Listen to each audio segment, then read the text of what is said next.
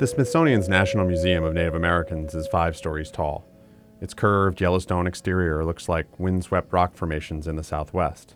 There's no line to get in on this Native American Heritage Day, but there is a crowd in the lobby theater.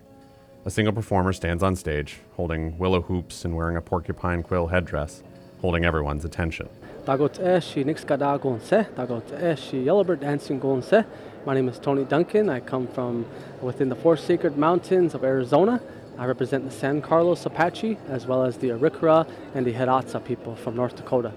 Duncan's dressed traditionally in a brightly colored vest, wrist guards, and boots with bells, all covered in intricate beadwork. It's the color blue. It's the color of Apache protection stone that was given to me when I was about 12 years old. And I also have elk upon my beaded vest. I also have upon my head a wapaisha. It's a porcupine guard hair. And then I have my hoops. 5 wrapped willow branches Duncan uses in his modern hoop dance. Tanya Stewart and other members from the Chickahominy Indian tribe traveled from Charles City County, Virginia for the exhibits, the day, and a chance to get the youth together. Stewart is a follower of the powwow circuit and is excited to see Duncan perform.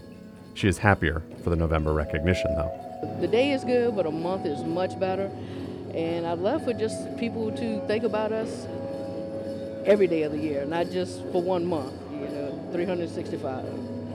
Which you can do here at New York's branch of the Smithsonian's National Museum of Native Americans on Bowling Green. Kevin Lind, Columbia Radio News.